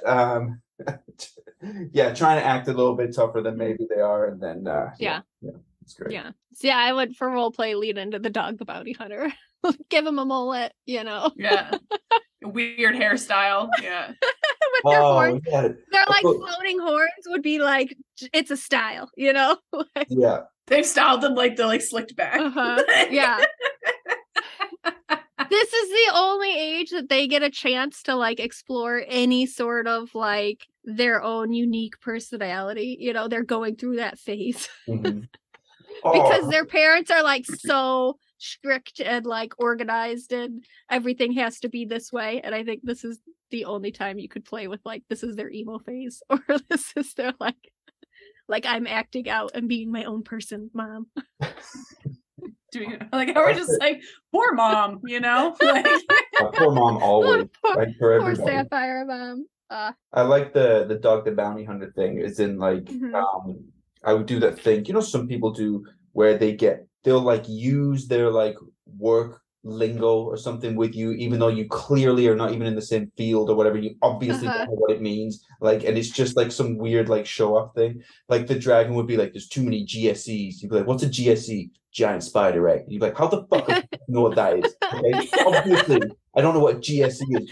Like, but they just do it to show that, oh god, TLA is 3-letter acronyms, like idiot. Yeah. Like I would have him like that, like just too much into his job, which should not be important at all. Not an essential worker. Now, exploration and clues, Megan. So at this, young dragons are the ones that start to get do get the dissonant whispers, and they get meld stone are the two spells that they end up getting once they reach a certain age. And hold person. Yeah, but I think they have hold person as young too. No, they only have this is when it switches. Yeah, this is when it switches. So if we're utilizing the fact that they're practicing their abilities, because at this age they have all these new spells to use, you're probably going to start hearing weird things in your head by accident. Not necessarily because you were supposed to. Like you get that weird like butt dial, right? Like you're gonna get like a weird conversation between him and his brother. Did I send that? Like, is my telekinesis is it on? Sorry, my bad. I thought I was on mute. I wasn't. So here we are. Or again, like meld stone, like you probably see like weird pathways that were not there before, or just look weird or don't go in any specific direction because this was just like a training area that they were using, right? So that would be an interesting thing to explore through, because again, they're young, but this is the first time they have these abilities, so you're going to see it randomly strewn about as you're traveling through, right? Yeah. I mean, that's pretty good. That's I was gonna... You're welcome. Yeah. Basically, this that is why we keep having Megan go first. So that we're just gonna check out stuff going for the. But I mean, take it away, Megan. It's right. You're going to come across things where it's going to be difficult to figure out what happened, but you would maybe do it as though the party thinks that something really complex happened, like a murder scene or something. Like, what was the motive behind this? How did they do? Why is there no whatever? Why is the body turned this way? Why is this thing happening? They're trying to figure out what happened. In reality, it was just a young dragon who's trying to use their abilities for the first time, has no fucking idea what they're doing, and so they're creating chaos, which might look like a really complex plan, but in reality, they just have no idea. They have no idea what they're doing. And you should maybe even have that they're practicing on the party members. Like they're just walking through the woods, and even especially if you're doing like a longer journey where there's like you kind of hand wave a lot of it, you'll go like 4 or 8 hours at a time, and then just get one of them to roll a wisdom save. Roll a wisdom save. You failed. For a few moments, you're frozen in place. Then nothing happens. Carry on. Next day, and they're like, what the fuck's going on? And it's just a young dragon practicing their whole person or something, but there's no follow-up from that, so that's like little clues along the way. Yeah. Okay, Peps. All right. I think at this age they would definitely be working on their like burrowing and tunneling and that sort of confusion of pathways and stuff. So I could see your party like finding a tunnel, thinking like if they're out there looking for a specific thing and they find this cave and like it's got to be in that cave, right? And it's really just the Sapphire dragon like working on their burrowing and tunneling thing, and it leads them to nothing, and they twist and turn and they come back out, and they might see it like spider climbing on the ceiling, like, There's like a whole wall of like of just holes in this cliff face. But like they don't see a dragon, but they do see like spiders coming in and out of them. But it was just a dragon like poking holes in the wall, Yeah. They're just working on it. I'm just testing this out. Yeah. Because I can't burrow at home because my mom will get pissed that I messed up her layer. So I gotta do it out here. Poor mom. What about combat, Megan? For combat, I would lean into the fact that they have their burrowing capabilities at this point. I think that they would be very excited that they can make little hordes or find like a giant cliff face, that they can make these like little intricate mazes that are smaller, but will confuse your players, right? Or even just like, even in the ground below you, you'll suddenly see a hole and then one will come up or whatever. You'll just have like these places, or you'll just fall into a pit in a hole. Yeah. It'll start making like holes in the foliage. So as you're running through, you'll just fall into a hole somewhere. Yeah. I think would be one of their first good tactics would be traps, basically, is what I'm saying. So, yeah. Yeah, I like that. I think I would probably lean into burrowing as well, but I would combine it with like the spider climb or the tunneler thing. I think when I imagine these guys, when they're young, when you're older, you're going to do things because it's tactically correct and it makes the most sense. But when you're younger and you're impulsive, you basically just do things based on your emotions and to be a dick. So if you've gone into combat with them, I would do something like I would grapple a player, I would fly up to the ceiling of the cavern, however high that is, let's say 60 feet high or something. You have spider climb, so you can stick to the roof of the ceiling. You can switch to your burrow speed, burrow in them into a little, even just like a little room or a little chamber in the ceiling, and then just fucking leave them there. And then just go somewhere else. They are completely removed from that battle now without killing them. Now you've got a paladin in a little chamber 60 feet up in the air with no way to get out because you combine the movement speeds and the tunneling and stuff. And that's all you need to do. Now you've removed that asset from the fight. Like it. Come to me for tactics. I do have a question about using different speeds in the same turn. How do you do that? Like if their burrow is 20 feet and their fly is 80 feet. Can they fly 80 feet and then also burrow 20 feet? I do it where you have to minus from. So like, let's say you have your burrow speed of like 30 and your climb speed of 40. You can burrow 30 feet and then immediately climb 10 because that's the math difference. But if you climbed 40 feet, you've used your movement. You cannot burrow. Yeah, that's what I do as well. You can't stack on top of each other. Okay. But then could you fly 40 feet? Yes. Okay. So like if you burrow the like however far you can burrow and you come out, then you can just fly whatever the distance is. The difference in your speeds. Like whatever the percentage remainder is. So if you fly 40 feet, that's 50% of your movement, and you can make up the second 50% with 50 with a different speed. Whatever. Yeah. Yeah. Right. Yeah, I think I would like to see combat at this age together, using them as a partner. I think at this age they might be looking for help, like we've said, as a quest, looking for a specific thing, so they're on your team. I'd like to see them more as side by side with you versus against you. I think at older ages they're probably a little bit more to be combative against your party, but I think at this age they're still looking for that help. They also might recognize that you are stronger than they are. Mm-hmm. Like, like if they do walk up to like a 2 or 3 tiered group of folk and they're by themselves, they might get overrun by the barbarian or the fighter or what have you, right? So they might be a little bit more cautious about what they engage in battle with if they aren't in the right tactical position, right? And then I feel like they would be smart enough to like have that conversation if they can. But they're not going to like run in there barreling attacking, right? That's what the wormlings do. These guys are a little bit more like, maybe not today. I think they're a little bit smarter in knowing that, like what they can handle versus what they can't. Not all the way, like they still will, think they can handle a little bit more than they probably can. But I think that's the role play. Of walking in with the puffed up chest, and then all of a sudden the barbarian like pulls out a great sword. Like, okay, look, let's step back from this. Let's take a minute. I see that you might be strong. Oh, right. Okay, should we do adult? Let's do it. Yes. All right. For For adult, for the creature connection, I have a forgetful and nearsighted adult sapphire dragon believes a blue dragon wormling is actually the sapphire wormling who left home months before. This really goes into our bad mom. It really does, the bad mom trope. Yeah. I also like to think like a nearsighted dragon is an interesting concept to me. Like it needs glasses or something. Because they have like blind sight and dark vision, and their passive perception is now a 23, but they're nearsighted. I can't tell that's not their kid. No. Okay, looking at their stats, they are now huge. Their CR is a 15, and they have all the same languages. Nothing has changed there. Their AC is now an 18, and they get another decent bump to their HP, bringing it to an average of 225. The only speed to change here is now the burrowing is 30 feet. Everything else stayed the same. Dexterity still the same. And everything else goes up by 2. Stealth goes up by 1. History goes up by 2. Perception and persuasion go up by 3. They have the same resistance and condition immunities as before. Their blind sight doubles to 60 feet and dark vision stays the same.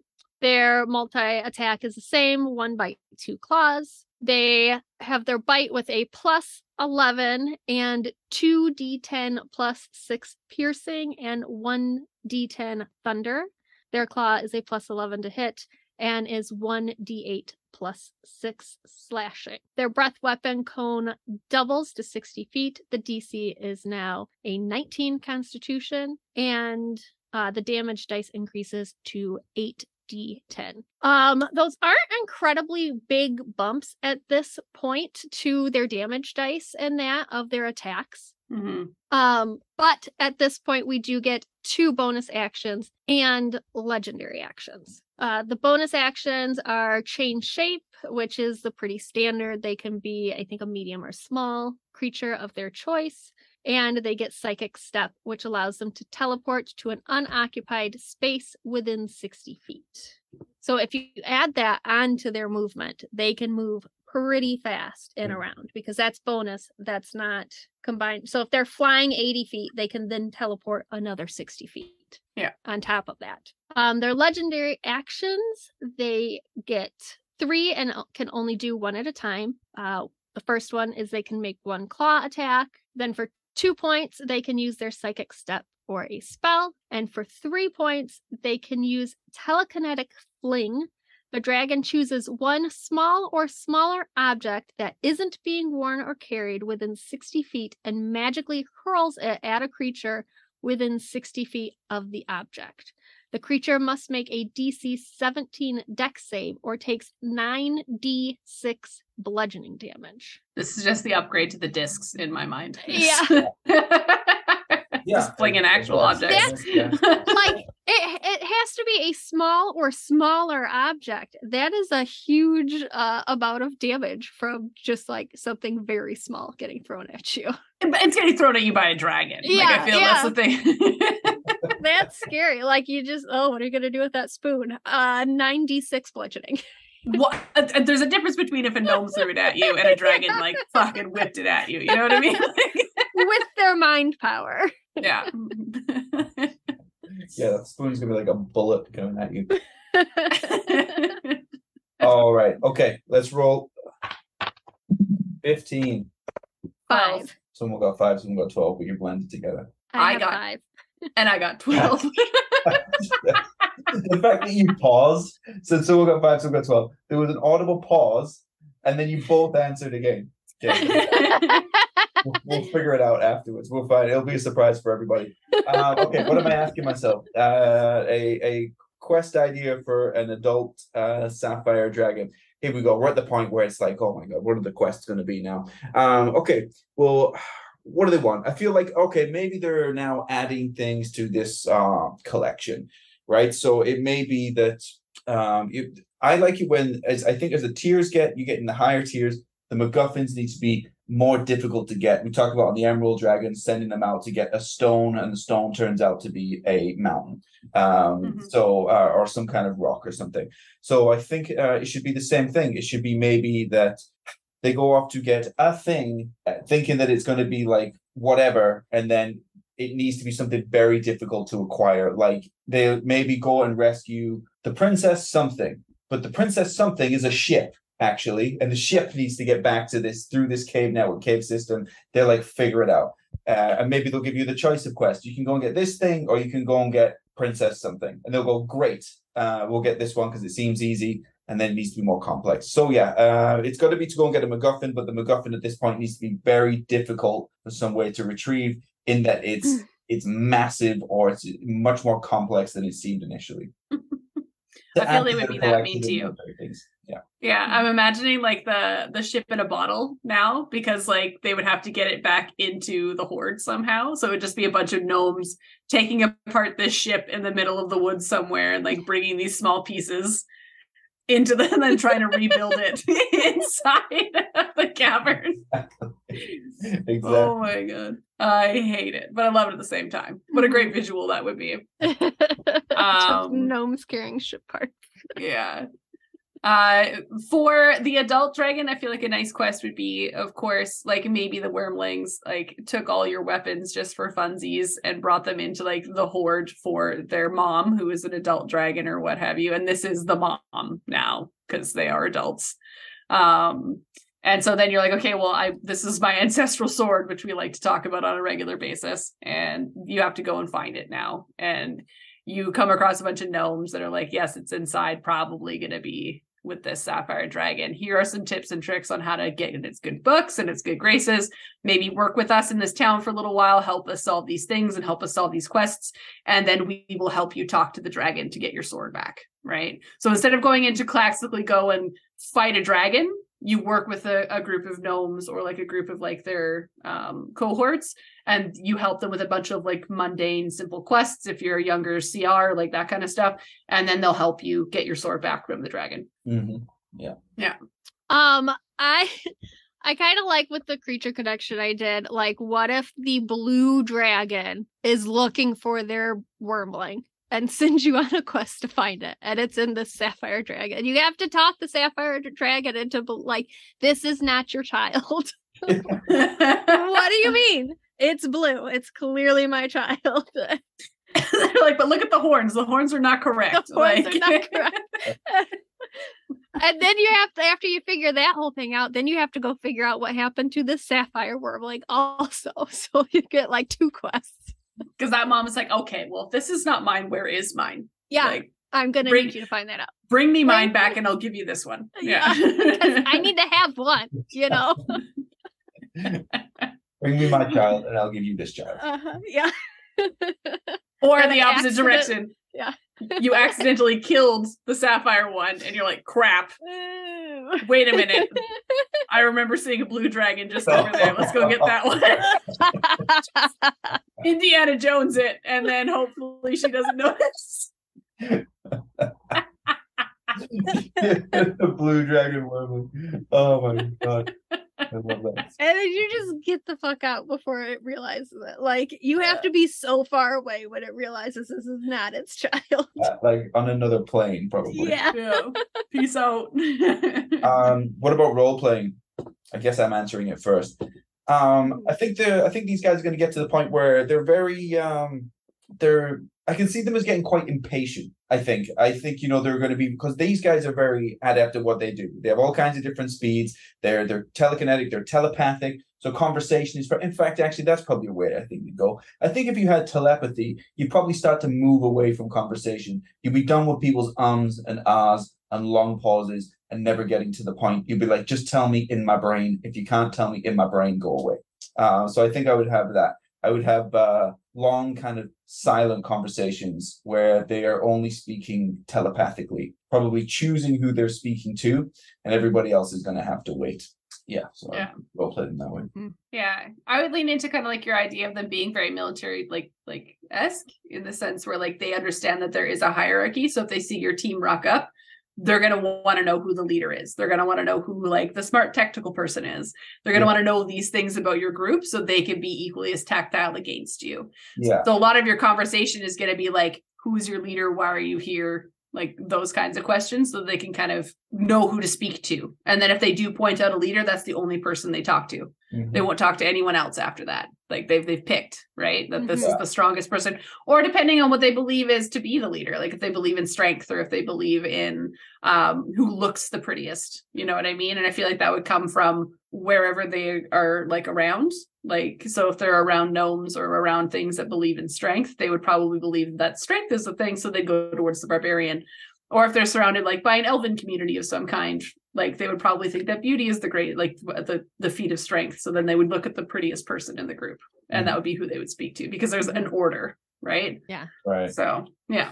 I think clearly the three of us would be the prettiest people in the party. I feel like we all go for that vibe. In a non-visual platform, I can absolutely agree we are the prettiest. Our characters, like I feel like our characters were all like, they're gonna have the best outfit. That's and true. they're gonna like look the best. Good armor. It's made of sapphires. With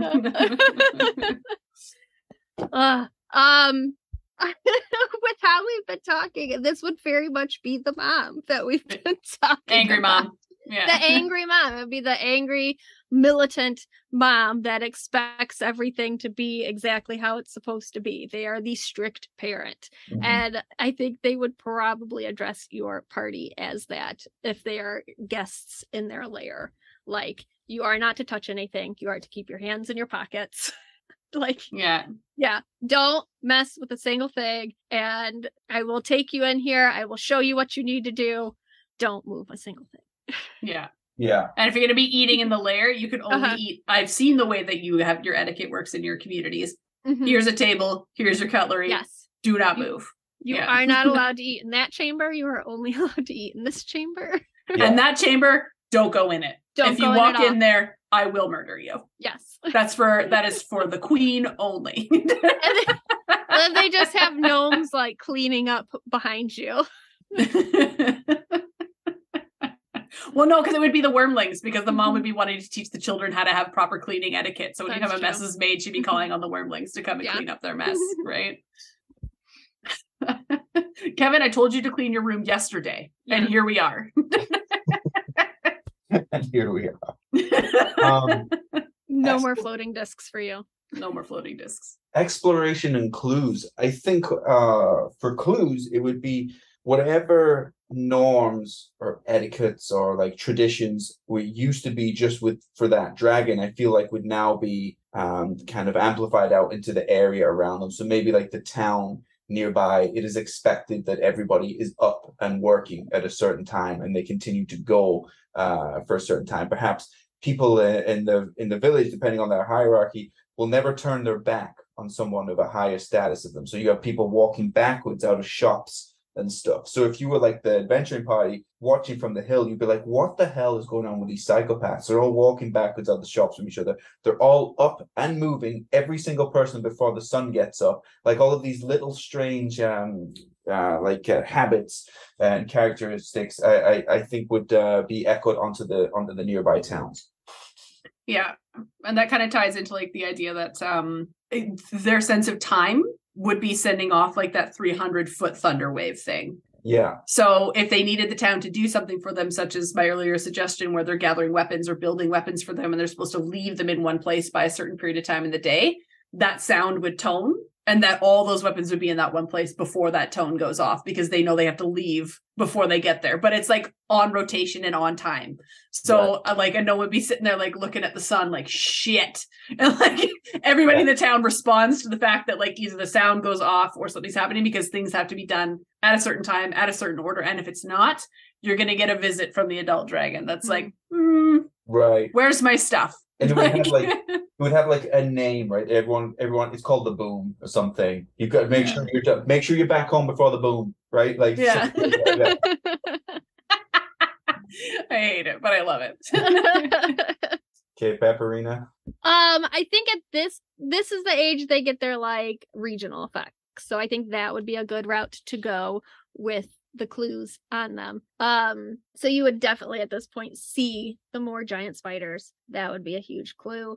I would work with the telepathic enhancement at this stage. Somebody in your party is now hearing a voice, or hearing more voices as their telepathic communication increases. I would sort of play into that kind of stuff. Beautiful. Agreed. Yeah. What's the last thing? Combat. Oh, combat. Before we get into combat, I did forget to mention they do now have legendary resistances of 3 per day. Okay. Important So to know. that's in there also.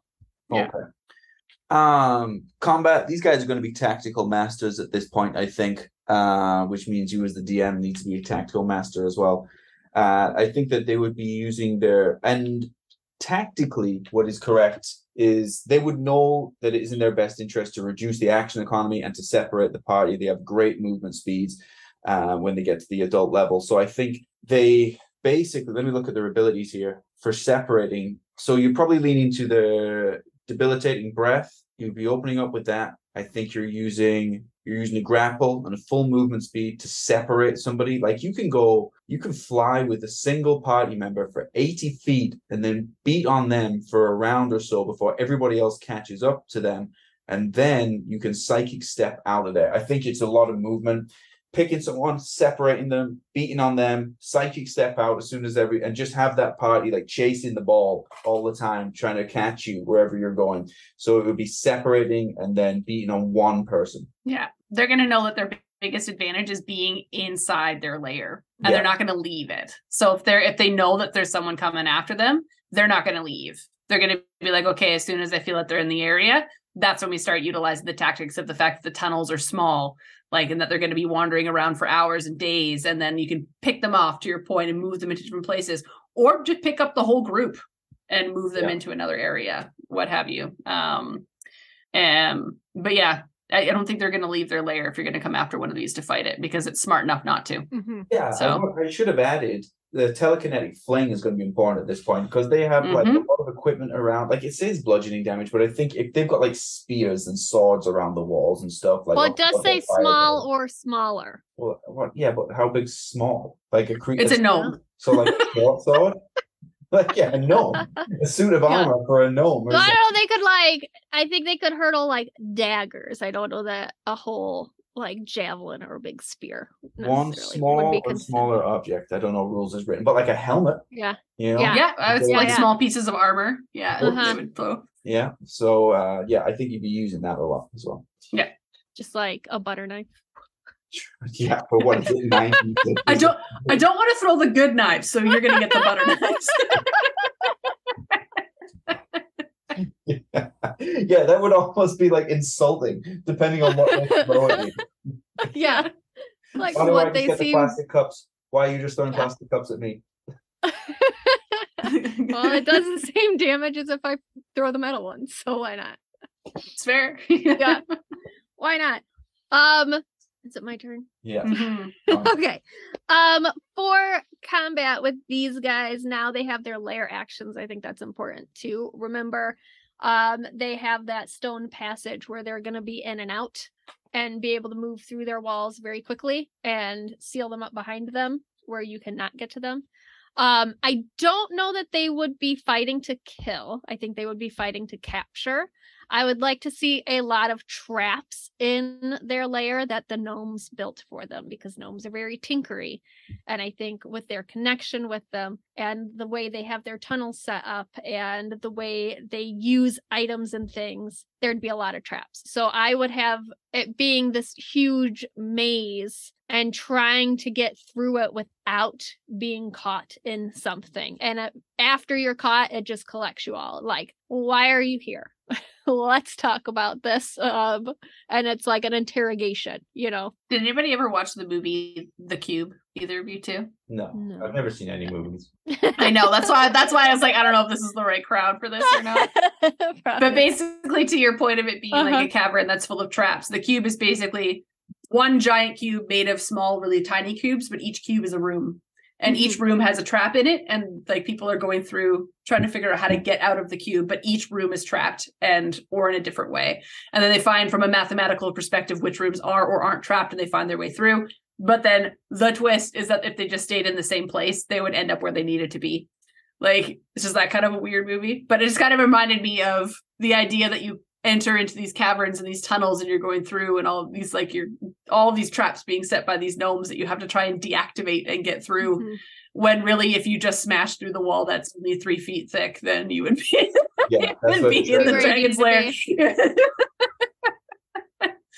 Anyways, yeah. I thought that'd be really funny. Okay, what are we on? Ancients. Ancient dragons. All right. So these gargantuan-sized gem dragons are considered, of course, as we know already, still lawful neutral, with an upped natural armor of 20. Their speed maintains relatively same from the adult dragon, other than adding 10 feet to their burrowing speed, so it's now 40 instead of 30. As usual, you will see an increase in their saving throw skills and senses, so you do see a bit of a jump between the adult to the ancient, not like you did with the young into the adult. So for instance, like their passive perception is jumping from 23 to 28 and so forth. So it's quite a big increase across the board for a lot of things. Let's kind of put it this way. Their CR goes from 15 to 22 between the adult and the ancient dragon. So this kind of makes it to this would make them a lot more difficult to kill than just an adult dragon, obviously. They do maintain their legendary resistances as an adult. So they also maintain both spider climb and tunneling. However, the tunneling, because of their increased burrowing speed, in my mind, their tunneling diameter increases to 20 feet instead of the 10. So you're getting a much larger tunnel than you were before. They maintain the same attack abilities and bonus actions, except the attack stats increase, obviously. So its bite now hits at a plus 15 instead of 10, and now has a 15-foot reach. Same thing goes with their claw attack. It increases by a 5-foot reach. So obviously they're bigger, they're stronger, they can reach further, and stays at a plus 15 to hit. When it comes to their debilitating breath ability, it does increase to a 90-foot fucking cone. And it turns the con save DC into 23. So very difficult to avoid in tiny tunnels. Yeah. Their bonus actions remain the same with basic change shape and psychic step. For its spell listings, teleport is added and the spell save DC increases to 20. As a quick reminder of what teleport is, because I looked it up to see if it would actually be useful within their tunnels, it is instantly teleports you and 8 willing creatures to either a space you can see, or an object you can see, or a place of your choosing. This place must be known to you. However, it's just based on your familiarity with it, with how close you can get to it. So you as a DM can roll on a table for basic people using the spell, but in my mind, this is your lair. You as a dragon who are ancient know every nook and cranny of this place, you know? Mm-hmm. I don't think there's a dice roll to do here. If you want to go somewhere in your cavern, you are going somewhere in your cavern in my mind, and you're taking the whole team with you. But yeah, their legendary actions remain similar as they can claw or use their psionics. However, their telekinetic fling is now increased to a medium instead of just small object, and the dex save increases to 20. So now you can throw, in my mind, a spear or a table or like just something that's medium sized. Yeah. Okay. Yeah. So that is the ancient version. All right. Beautiful. All right. Let's do the last round of rolling. Let's do it. Oh, 9. 6. 10. Peps, you did it. Then Pepperina, I shall ask you first. Okay. For a quest idea. A quest idea. I think at this point they have their like connection with the Emerald Dragons looking at, I would like to see like an ancient Emerald and an ancient Sapphire teamed up and really honing in. This is when they're the Boba Fett of their bounty hunting and not their dog the bounty hunter. They have really figured it out, you know, at this point. And so they've got their knowledge from the Emerald Dragon that knows everything that's ever gone on by this point by Ancient. So they would be sending you off to really look for these aberrations. Like, I know that it's there. I need you to take care of what are, like, do you guys know what are different aberration types? I'm not familiar with what specifically they are. You're muted also. I'm talking. It's like a classic Zoom meeting. Right? Good. Oh, fuck. No, Like Meg. what are good examples of an aberration that they might be? Yeah, I wanted to bring the list up so we can talk about the I only know dragons, so anything beyond that, I need assistance with. Aboleths, beholders, mind flayers, and the like. Is that kind of what we're... So like I stuff. I was thinking maybe mind flayers. That was in my head. I just wanted to make sure. Yeah. So yeah, I would have them sending you off into like a mind flare area, maybe even after the elder brain dragon, like a mind flare colony that is raising an elder brain dragon, and they need your help going after this. I feel like I would rather fight the Sapphire dragon than do that. I feel like if he was going to send me up, I'd go, look, cards on the table. I probably stand a better chance trying to kill you. let's just fight here. Yeah, let's fight here. Who's next? Me? It's you, Terry. Yeah. Oh, I think at this point for me, yeah, it's the quest has gone beyond something that you were necessarily doing with them, and it's on like a macro kind of scale. Like they're big military leaders, right? So they would maybe be sending you out on quests to do stuff to influence the story arc. Like if the story is something to do with a war, they're sending you off because they know strategically it is better if you go and destroy this bridge. It's better if you go and win favor with this city. And so their military like nature is going to manifest on more of a macro scale at this point. And so their quests will be around stuff that they know is strategically correct to do for the story. Yeah, you would be working with the people that work for the dragon. You would not necessarily be working directly with the dragon, is kind of what I was thinking. So depending on where they exist, like maybe you're part of its horde that are gathering weapons for it. You are its collectors. You are being sent out to go and fight these battles and fight these wars to bring back these very special and majestic weapons. Because they're not going to trust just any cohort with doing it.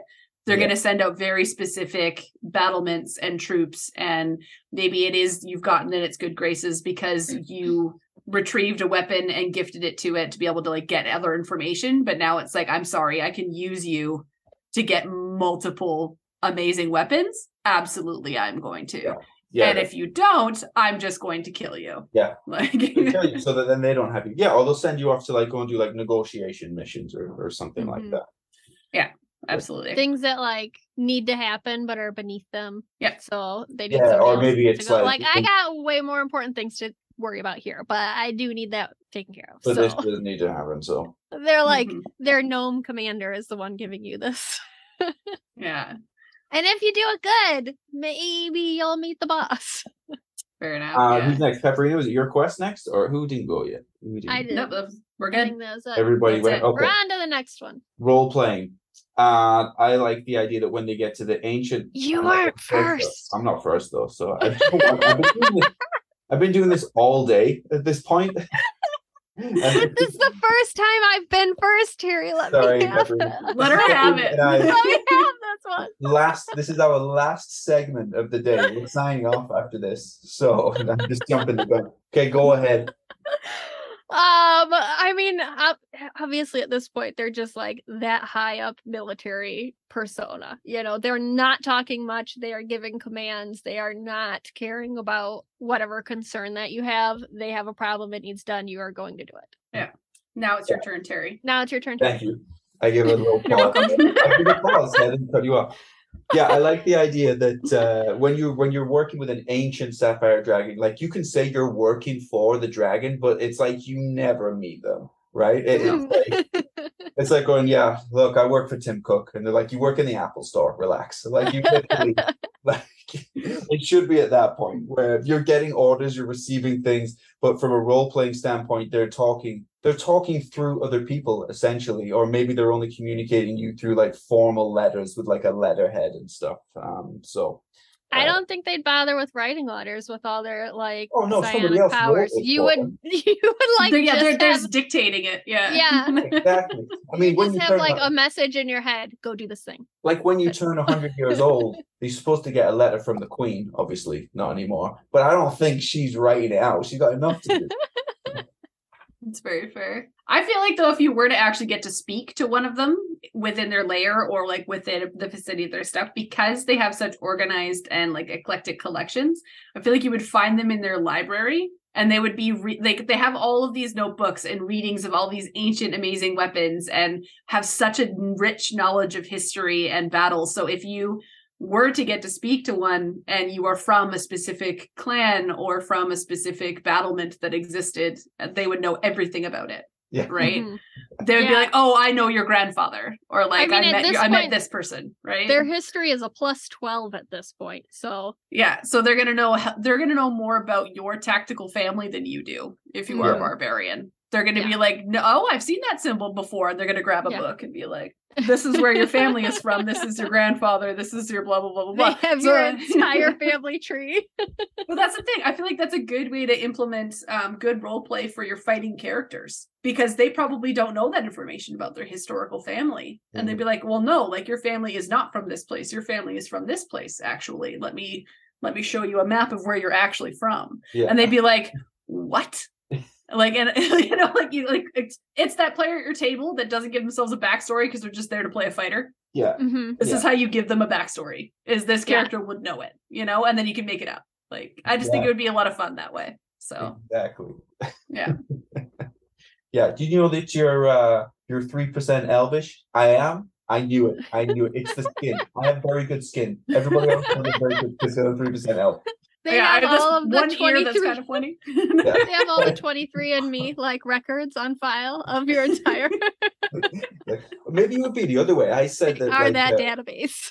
I said like you wouldn't speak to them directly, but maybe it would be the other way. Like if you like using your sending stone to communicate with them at their lair, and they're like, "Hello," on the other side, and you're like, "Oh, I didn't expect you to answer. Like I didn't think you'd answer yourself." Yeah, maybe it's like completely the other way. Uh-huh.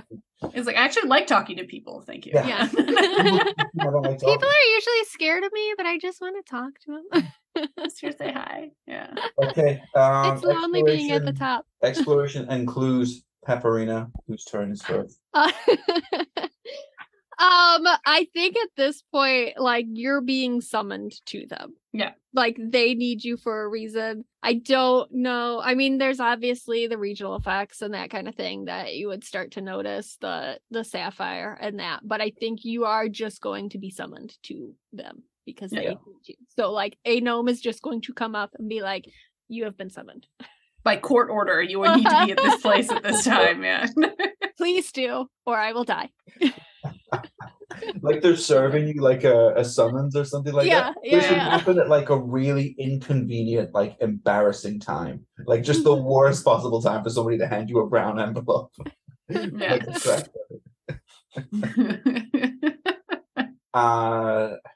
Exploration clues. I agree. Exploration clues by the time you get to ancient, right? It's I feel like you're gonna know. You're not gonna accidentally come across him at this point. I think the clue that an ancient sapphire dragon is present is probably his legion of soldiers is there with the sapphire dragon crest on them. That's your clue that they might be close in the area at this point.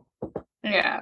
I feel like they would also be the ones to come and get you sometimes if they're desperate. Yeah. Like, because they can teleport. They can move super quickly. Like, if you are within, I'm going to say 500 feet of their lair, they can come and get you and bring them back to their lair in less than an hour. Yeah. Like, so if you are not listening, all of a sudden you are bamfed into their lair. It's like, it's like, I summoned you. If you're within 6 miles, they can see through the stones and know exactly where you are. You know? That's right. That's right. They're coming for you at this point. If you're not going to arrive fast enough, they're going to come and get you. So they will give you a time to be there, and if you are not, you will be. You better be early. You will be. Yeah. Combat, Pepperina. Don't fight it. Like their DCs and like their 2 hit is a +15. You have to pass a 23 con save to not be affected by their breath weapon. Like, they are so hard hitting with that kind of stuff. If they want to hit you, they are hitting you. Like, they are not missing very often. You would have to have some crazy stats as a player to pass that. So the best thing to do is avoid it. If possible. But I would see them, I mean, a lot like the adult. They have their lair. They know it even more. They have all the traps. They can move through it quickly. You're not gonna really have a chance to run away if they don't want you to. Mm-hmm. And you're not gonna have much of a chance to block very much of it. Yeah. Mhm. I mean, I feel at this point, like, you don't even need to give many tactics, but I'll just pretend that, like, it's a real high level party. If you're going to combat with one, you should be really high level. Mhm. But I think you're basically you're gonna fight on your own terms. If you're the Sapphire Dragon, you're not gonna fight on their terms. So if you have Spider Climb, for example, you should be fighting upside down very high, and they should figure out how to get to you. You're not gonna go down to them. I'm up here. Come and get me if you want. Like climbing on the ceiling and then doing your 90-foot cone down on 90-foot them. cone Onto down. the ground. Yeah. Yeah. 100%. And just And stay then right just there. incapacitating them and dropping down in front of them. Yeah. Yeah. Yeah, so you're gonna be fighting on your terms, probably upside down, and then that's it. I mean, Yeah. you expand on that. They would also use their army, you know? Mhm. Like Well, they're there's not that gonna as just well. Yeah. that's the thing. Is like if the tactics of an ancient dragon is gonna be all of its adults or all of its kids or whatever that are still around, you're going to be going through them first. Like you're going to go through the battlement, you're going to go through the ranks before you get to it if you're going to fight it. And then by the time you get there, there's no chance to not fight it because you just murdered their family. Mhm. So, like, I love the come on. idea of them having a little gnome army that comes running out of the tunnels at you. Oh, 100%. Now with like knowing that there's going to be a sapphire fucking dragon crest, 100%. Yeah, Like- they're just like a whole hundreds of gnomes running out of little like so many tunnels because there's so many entrances everywhere around you and surrounding you. Does a corpse count as an object? Sure. Yeah. So you could just hurl dead soldiers, Corpses. dead part. Yeah. Yeah. Why not? Yeah. Well, because it's a medium object now, so as long as they're not like a Goliath or something. Yeah. So medium creature, you can just yeet. Mm-hmm. Yeah. Beauty. All right. All right. So before we wrap this episode up, let's cut to our last ad break. If you've been inspired by the conversation in this episode, please feel free to reach out and share your creativity and ideas with us and the rest of the community. You can reach us on Facebook and Instagram or on our subreddit at r/it'samimic. Also, if you're feeling particularly generous, please follow and subscribe and leave us positive reviews, likes, and comments. Engagement like that helps us pop up on search engines and keep this show running. All right. Well, we talked about this amazing sapphire dragon for quite some time now, talking about its militant awesomeness and its scariness. Is there any other final thoughts, feelings, or emotions around these types of dragons for you guys? Oh, these may well be my new favorite dragons. I feel like it's pretty close with black. I like black dragons a lot, though. So I don't know. But it's definitely number 2. Yeah, it's true. I don't know. I just like the idea of the look of their lair is probably still my favorite part. The fact that it's going to have veins of sapphire running through it and like sapphire doors and sapphire everything. Like it really leans into its gem, you know? Mm-hmm. So. Yeah. That's I like that it combines 2 of my favorite things, dragons and gnomes. That's my favorite part about it is that they like one of my favorite characters I play is a rock gnome, so I could see her like interacting with this guy, you know. Yeah. Be like, So. I like your sapphires. I'll do some tradesies. Yeah. Okay, so that's all for our discussion on Sapphire Dragons. Make sure that you subscribe or follow and check back regularly to see what inspirations and insights we'll have for you in the future. Thank you for listening to another episode of the It's a Mimic podcast. If you'd like to support us, we have a donate button on our website, www.it'samimic.com, and a store with some awesome It's a Mimic merch, and a Patreon. This episode and others can be found on Spotify, Apple Podcasts, YouTube, and most other podcast apps. Thanks again for listening to It's a Mimic, where you never know what you're going to get. This has been an It's a Mimic production. Please check the show notes for this episode to see links, time codes, and credits. And don't forget to reach out and share your own inspirations.